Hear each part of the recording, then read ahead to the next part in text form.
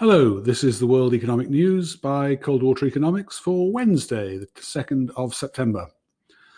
After the avalanche of data we've seen over the last couple of days, today was mercifully light in economic news.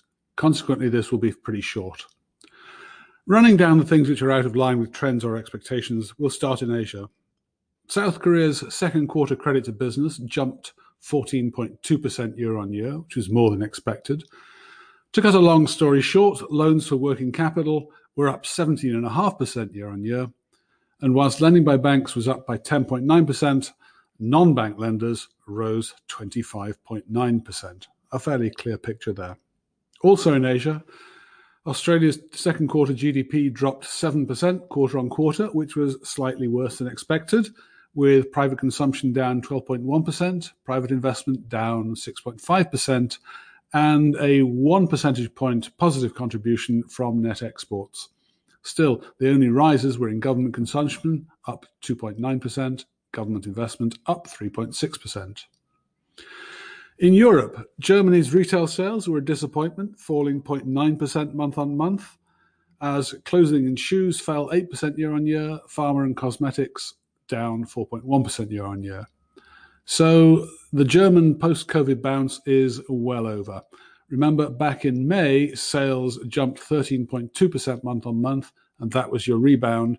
But in June, they fell 1.9%, and in July, they've fallen a further 0.9%. In the US, today's data was much as expected, with the ADP employment survey showing a rise of only 428,000 on the month, which was slightly but not desperately disappointing.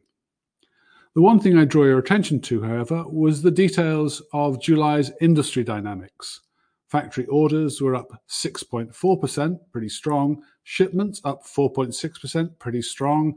And inventories were down 0.5%, which cut the inventory to shipment ratio back to almost pre-COVID levels.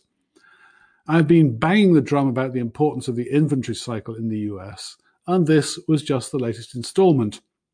The shortage of inventory throughout the economy continues to drive up orders and shipments in the short term, but without correcting the overall shortage.